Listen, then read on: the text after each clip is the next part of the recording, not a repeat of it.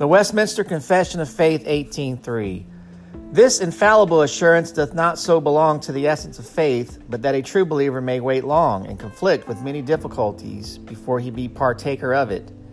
Yet, being enabled by the Spirit to know the things which are freely given him of God, he may, without extraordinary revelation and the right use of ordinary means, attain thereunto.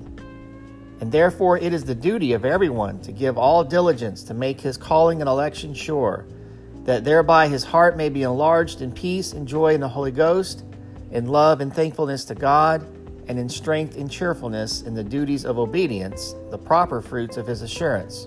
So far is it from inclining men to looseness. This concludes the reading of Westminster Confession of Faith 18:3, brought to you by thereignofchrist.com.